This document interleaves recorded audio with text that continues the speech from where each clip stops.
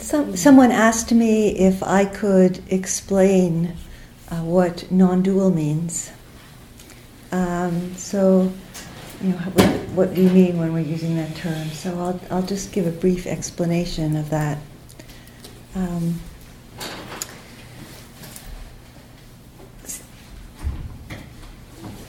So non-dual is an expression that refers to an approach to spiritual freedom, realizing spiritual freedom, in which there is a beginning. We begin by understanding that we are that. We are that universal being, that allness, everythingness, no thingness, that we're not a particular thing, a separate self.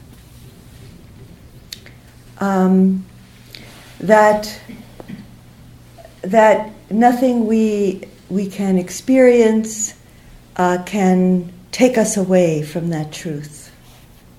Nothing that we can do or say can remove us from that truth.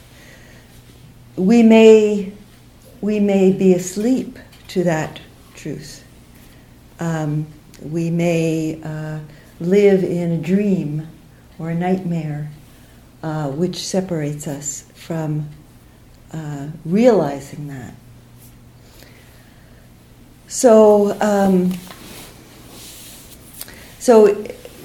in most spiritual practices, including a lot of Buddhist practices, Buddhism is a non-dual teaching. And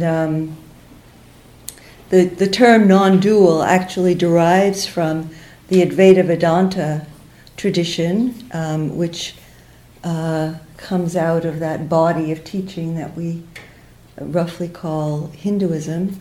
A modern teacher of non-dual truth is Ramana Maharshi, and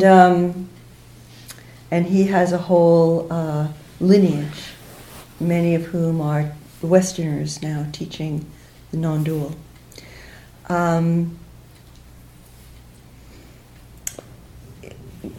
Most spiritual traditions, although they may have a non-dual heart, essence, will be taught in a way that communicates that somehow we have to become different. We have to do certain practices. We have to become more this and less that. There's no denying that developing skill, virtue, love brings us more into a congruence with non-dual reality. Because when we express love, when we express generosity and ethics, we are living in congruence with the truth that we are everyone. When I harm you, I harm myself. When I harm myself, I harm the world. There is no separation. The problem is that so many of us think that that's the goal, is to become, a better person. And it stops there. And that, we're... So the realization of this wholeness, that we are God, we are the ground of being. this is forgotten or not communicated, especially as religions become institutionalized. And we can see it in every tradition, including Buddhism.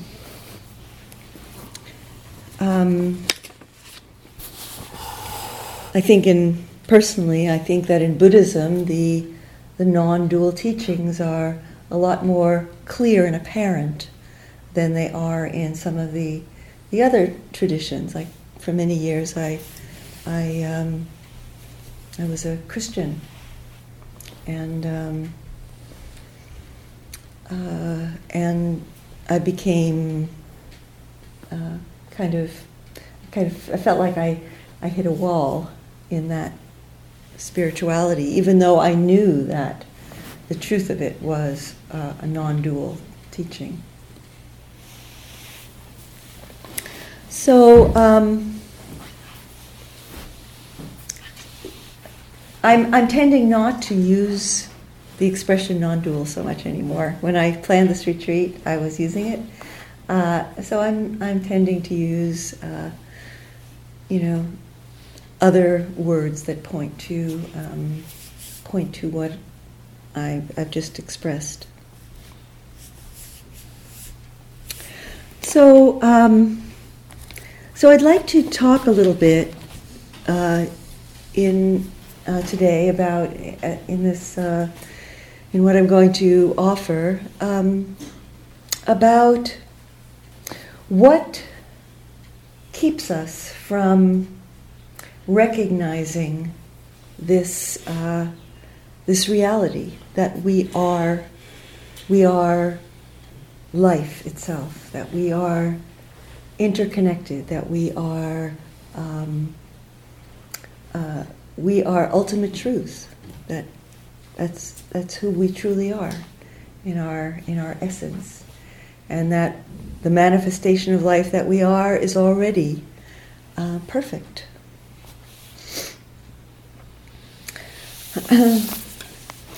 So there are different factors of mind that are pointed to, and I'm going to shift gears a little bit and move into a bit more conceptual mode.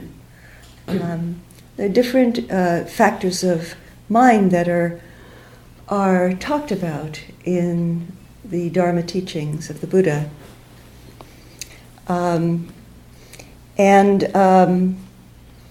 And one of the key factors that he talks about is perception.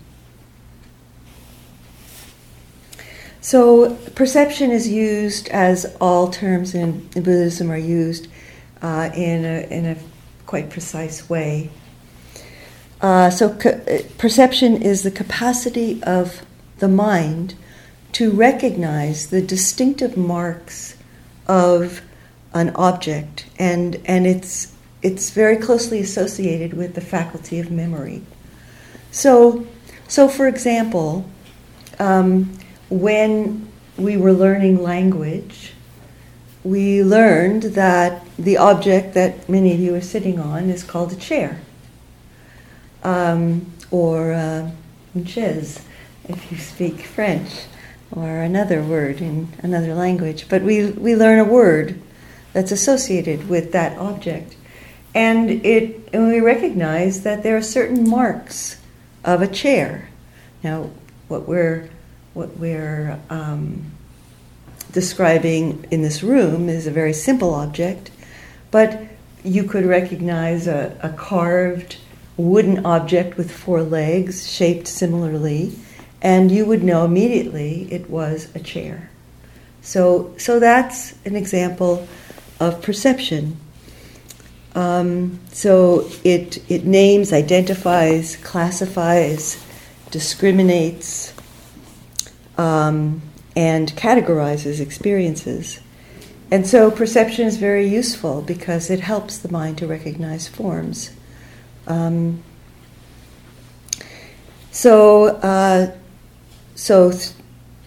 the visual sense, we recognize forms, we see forms. Through the ear, we hear sounds. and we recognize sounds, so the mind will name, a bird or an airplane or a dog barking. So some people have very developed perceptions and really develop their perception. So some people will hear a bird and they'll think a robin or cardinal, or swallow. This ear hears, I can distinguish between a crow and a songbird, but not much beyond that. But people can actually take great pride in how they develop their perceptions. So an artist may look at a painting and see, all the different colors, and will see, this is this shade, so ochre, and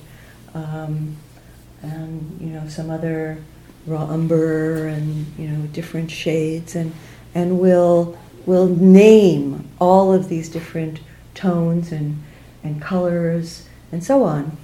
And so there are people who do this with tastes, like gourmets who have really subtle distinguishing of the tongue, and people who are wine experts and so on. So there can be a feeling of pleasure in the development of perception, until we can develop. The pitfall is that many of us develop a sense of self around it. So this is my expertise, and so on. So as soon as we are developing a sense of self around it, we're moving into, I'm better than, and I am so skilled, and then we can feel threatened. Oh, I wonder if somebody else is better than me, or maybe I won't be able to, say the right thing. So as soon as we're building a sense of self around our perceptions, we're into stress and suffering. Perception also colors our experience, because perceptions are conditioned by the past. So perhaps in one's life, one had a very unpleasant teacher, maybe in third grade or something, and it was, and she had gray hair that was tied up in a bun, and actually I had a teacher with gray hair tied up in a bun, and she was my favorite teacher, Mrs. Bingley. But maybe there's an unpleasant association, and so the perception gets formed that women, elderly women with gray hair tied up in a bun, they're not very nice, or they are very nice, So it's a perception, and it becomes a barrier to our engaging with a fresh mind, fresh eyes, an open heart with this gray-haired woman. So it's so this can be a distortion, which can lead us into more misunderstanding, suffering, and so on, causing suffering to somebody, perhaps. So we become attached and identified with our perceptions. Perceptions can develop into beliefs, and so So, so since whatever is manifesting in the world is impermanent, and perceptions may be static, or our perception may be influenced by our emotional state at a particular time. If we hold on to our perceptions as being true or being ourself, we're going to come to grief in some way. So when perception arises and there's no mindfulness, there's no presence, attention in the moment, we're seeing only the surface of things. So, say I walk into the office and I see Mary, my colleague at work, and the perception is, oh, there's Mary, and I say, good morning, Mary, and I walk past her and I sit down at my desk.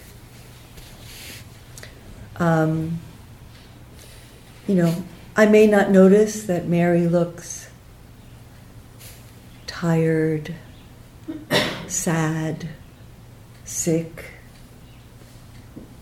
joyful, particularly beautiful. I'm not seeing who Mary is in this moment. I'm just glossing over Mary, and not really taking in the reality of, who she is right now.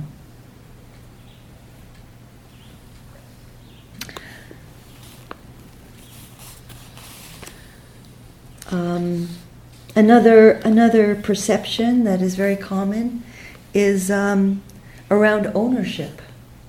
So we think, I own. This is mine. This piece of land is mine. This item of clothing is mine. This iPad is mine, and so we have this sense of somehow it's connected to me. Well, that's a common way in our society of understanding objects and their relationship to us. I remember one of the first retreats I went to at the Insight Meditation Society, and Joseph Goldstein was talking about his experience practicing in India, and he had this little radio that he brought over with him, and he just took it around with him, and occasionally would listen to it, and I guess he left it, in a place that he thought was safe, and it disappeared, and so he said in the talk, he said, and I was really, really upset.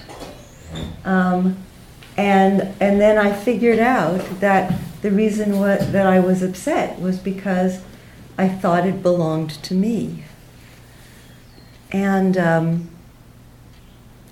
that really bothered me. I thought, what do you mean you thought you belonged to you? Of course it belonged to you. It's your radio. You bought it. And it took me a long time to realize that, there's nothing that we can cling to as mine. According to the social rules of our society, it's wrong to steal, but it's not. There's nothing intrinsically me or mine about anything. that, I use, I wear. And the idea that we own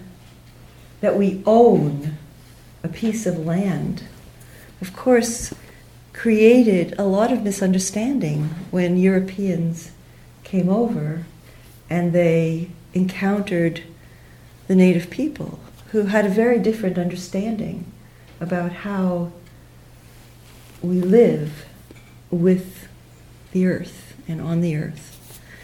And they understood perhaps that they would share the use of the earth. They didn't understand until maybe it was too late that the Europeans had this idea that, well, it's mine, and that means it belongs to me alone, so you get off.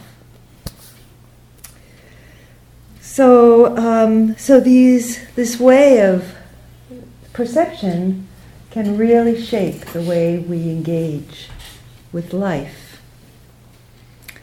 And so it's important to understand perception. We need perceptions. I mean, we want to know that a chair is a chair.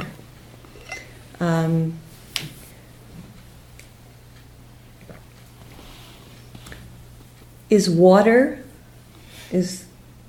self? Is this water myself? Well, I mean, if you saw a jug of water on a table, you would say, no, it's not myself. At what point does it become myself? Food, air. So we have this perception of self as first of all existing in time and being constant in time, because I remember being a child. I remember that I lived somewhere. That was me. That lived there. So because we can remember something, or because we can project into the future with our imagination, and we say, I'm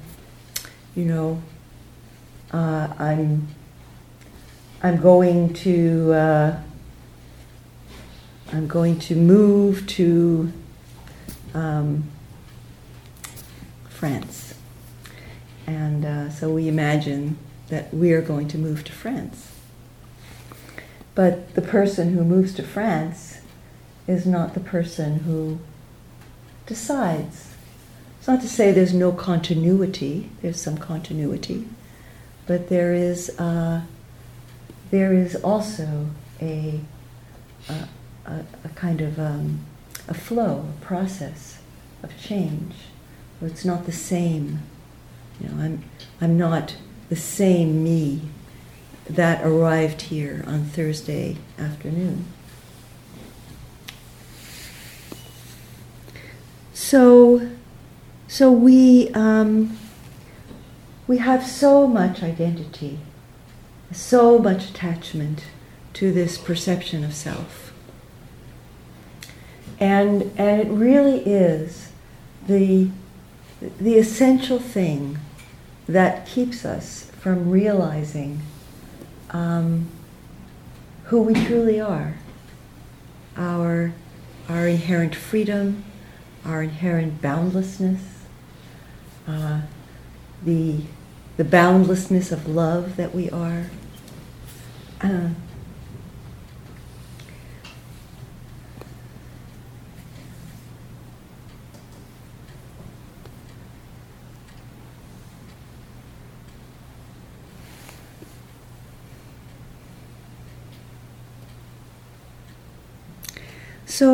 So what we have been doing in our practice is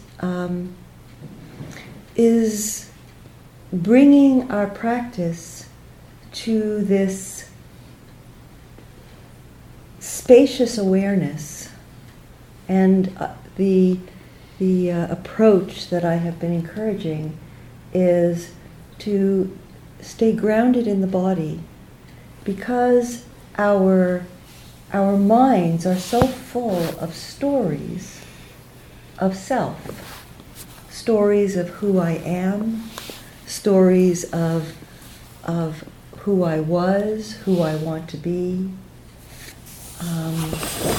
stories of what I prefer and what I dislike, stories of projecting how others are seeing me and taking that to be true.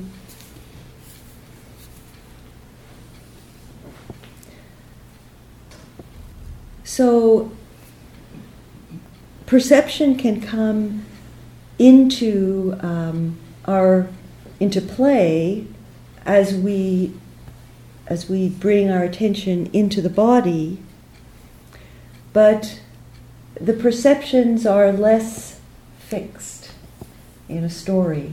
We may have a sense of something being, a painful perception, a painful experience, or we may judge a sensation in the body as something that we like or we don't like, or we want or we don't want, or it's good or it's bad.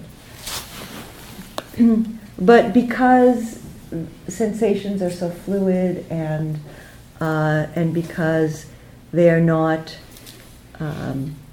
so connected to words, it's easier to work with them. They're more workable. Of course, we begin, to also look at the mind, and we begin to see that the thoughts that we have believed in so strongly are arising selflessly. They're arising from causes and conditions. They're not mine. They're not me. Did you ever decide to think something? Thoughts just come into the mind. So you may say, okay, I'm going to decide to think about an elephant. So where did that decision come from? So when we begin to really examine the flow of experience in the body, in the mind, we see that that these experiences are selfless. So they're passing, they're arising, passing away. We don't need to reject them. We don't need to control them or repress them. When we're attuned to the body, we begin to recognize which thoughts, which emotions bring us toward happiness and which bring us toward stress and suffering. It's something that we learn through our practice, and it happens. It unfolds. We don't need to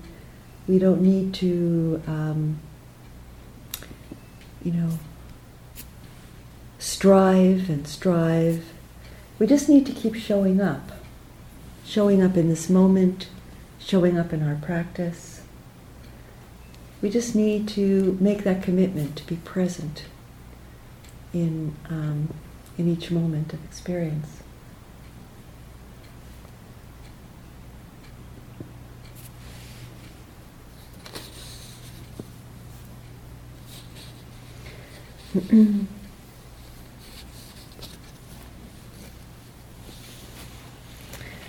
So maybe I can, instead of talking more, maybe I'd like to invite questions or responses to these ideas that I've presented.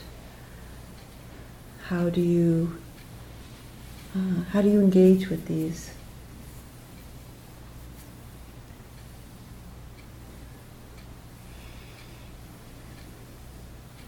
Could you relate maybe more closely how the concepts that you've just expressed are associated with or relate to the three portals that you mentioned? So, three portals that John is referring to are the stillness and silence and spaciousness. So these portals are entries into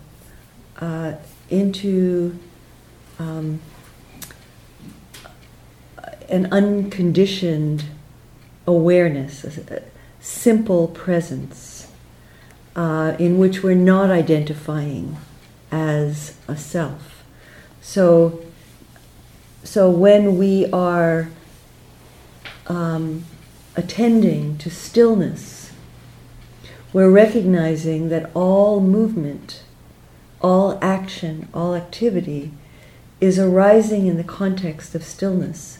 So stillness within, stillness without. There's no difference. There's no ultimate boundary between the stillness that is present in the body and on the earth, in the air, all around us. So that stillness brings us into a more expanded presence, out of this, I'm doing this, I'm lifting my hand, I'm, walking. So we're finding stillness within us, around us. Silence. So silence, all of the sound that we hear arises in silence and is permeated by silence.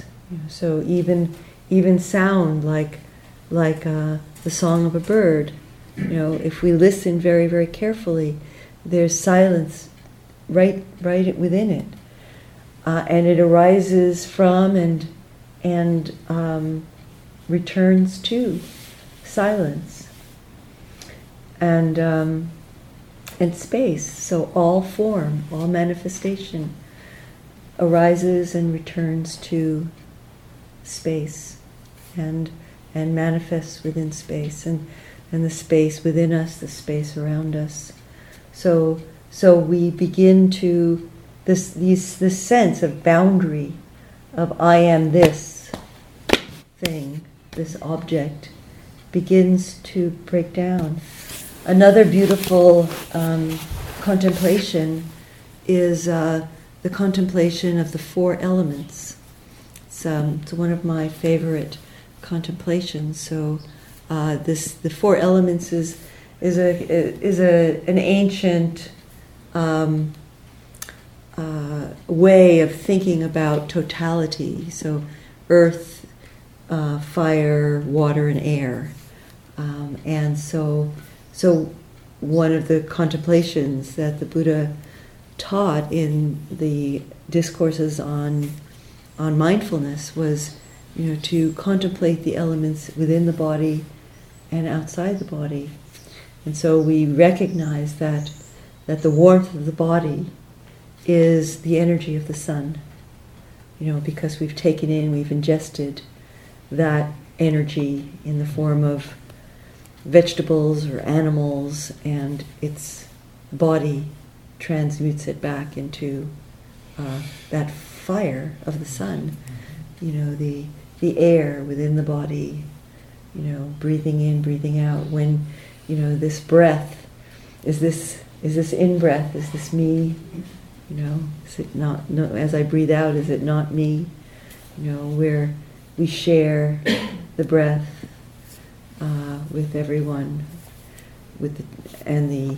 we breathe out carbon dioxide. The plants breathe it in and breathe out oxygen. So there's a breathing in, breathing out, of all the world. And water, the water that we drink is the same water that was drunk and excreted by the earliest forms of life. So these contemplations really bring us into an immediate connection with the truth, that we're not this self, that we take ourselves to be, that we have so invested in our comfort and our happiness, and of course, I don't want to speak categorically. There are many acts of love and generosity and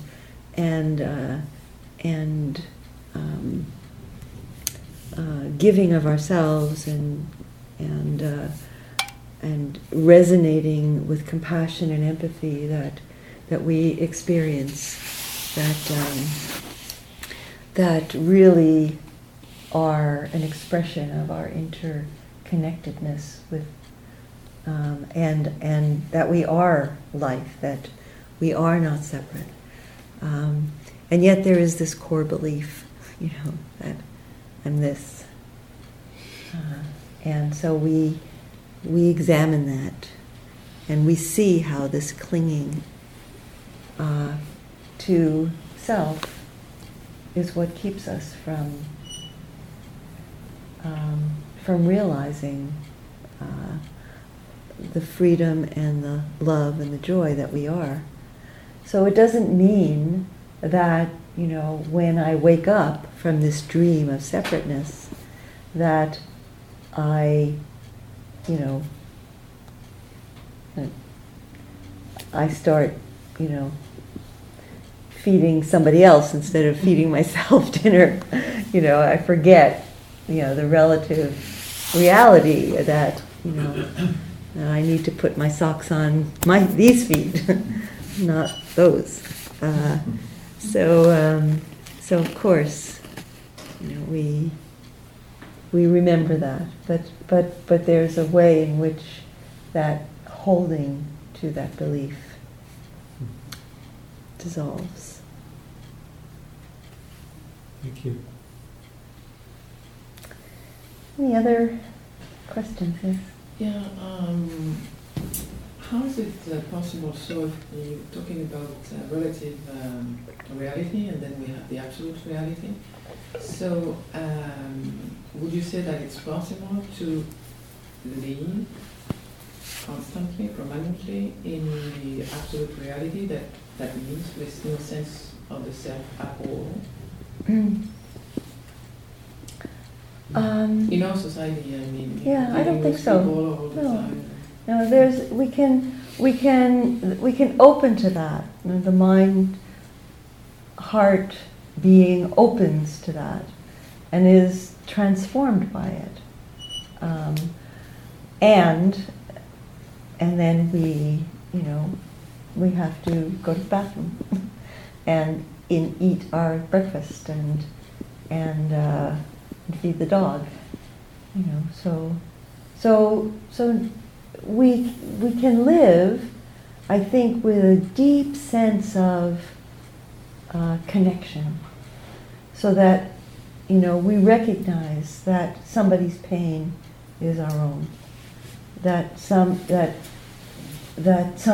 loss or the exploitation of somebody is not a distant kind of event that doesn't touch us. So I think that we can live in that deep connection. But there's a balance that needs to be found, and engaging in this world is engaging, as somebody. Like Catherine engages in this world in a way that is an expression of, your talents and your interests and your creativity, and it's not what I could do, and so Daryl engages in this world in ways that flow naturally from my predispositions, perhaps genetic predispositions, perhaps and certainly cultural and upbringing factors, and all the ways that I was formed and shaped as a human being.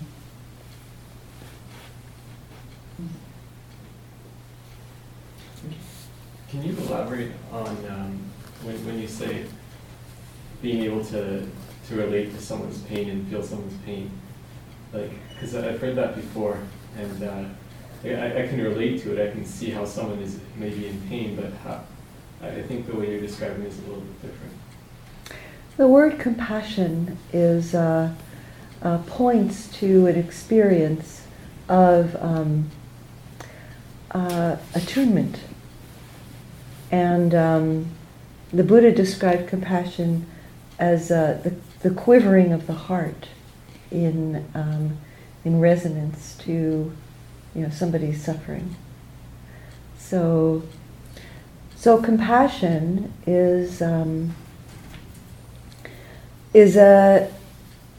willingness to stay connected, to not turn away, because when we are observing or present with somebody who's hurting, sometimes we don't want to stick around, either physically or maybe emotionally. We want to withdraw, and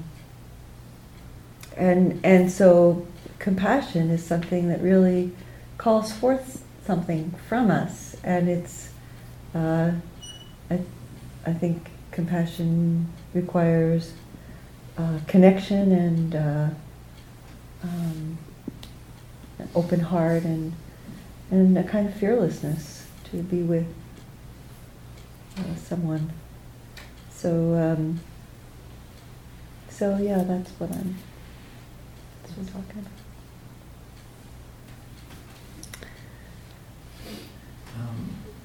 When you're talking in your talk about showing up in the moment and commitment to being in the moment, you mean as opposed to just getting caught up in that crazy tangle of thoughts and past, future? Yeah. And just stop, just letting that go and right, coming back and being present to your breath or your body or whatever. To the body, to the sensitivity of being present with whatever is emerging right now. So let's take just a couple of minutes to come back to silence and being respectful of the cook's request that we not be late. Just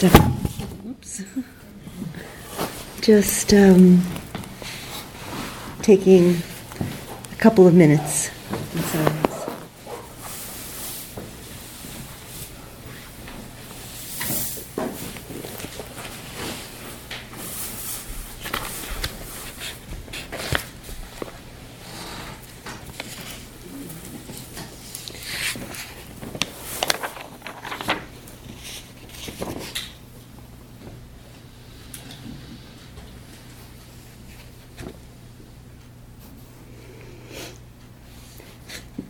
Actually, I'm going to read a poem. It's a poem by Hafiz, a 14th century Persian poet. There is a game we should play, and it goes like this. We hold hands and look into each other's eyes and scan each other's face. Then I say, now, tell me a difference you see between us. And you might respond, Hafiz, your nose is 10 times bigger than mine. Then I would say, yes, my dear, almost 10 times. But let's keep playing. Let's go deeper. Go deeper. For if we do, our spirits will embrace and interweave. Our union will be so glorious that even God will not be able to tell us apart. There is a wonderful game we should play with everyone, and it goes like this.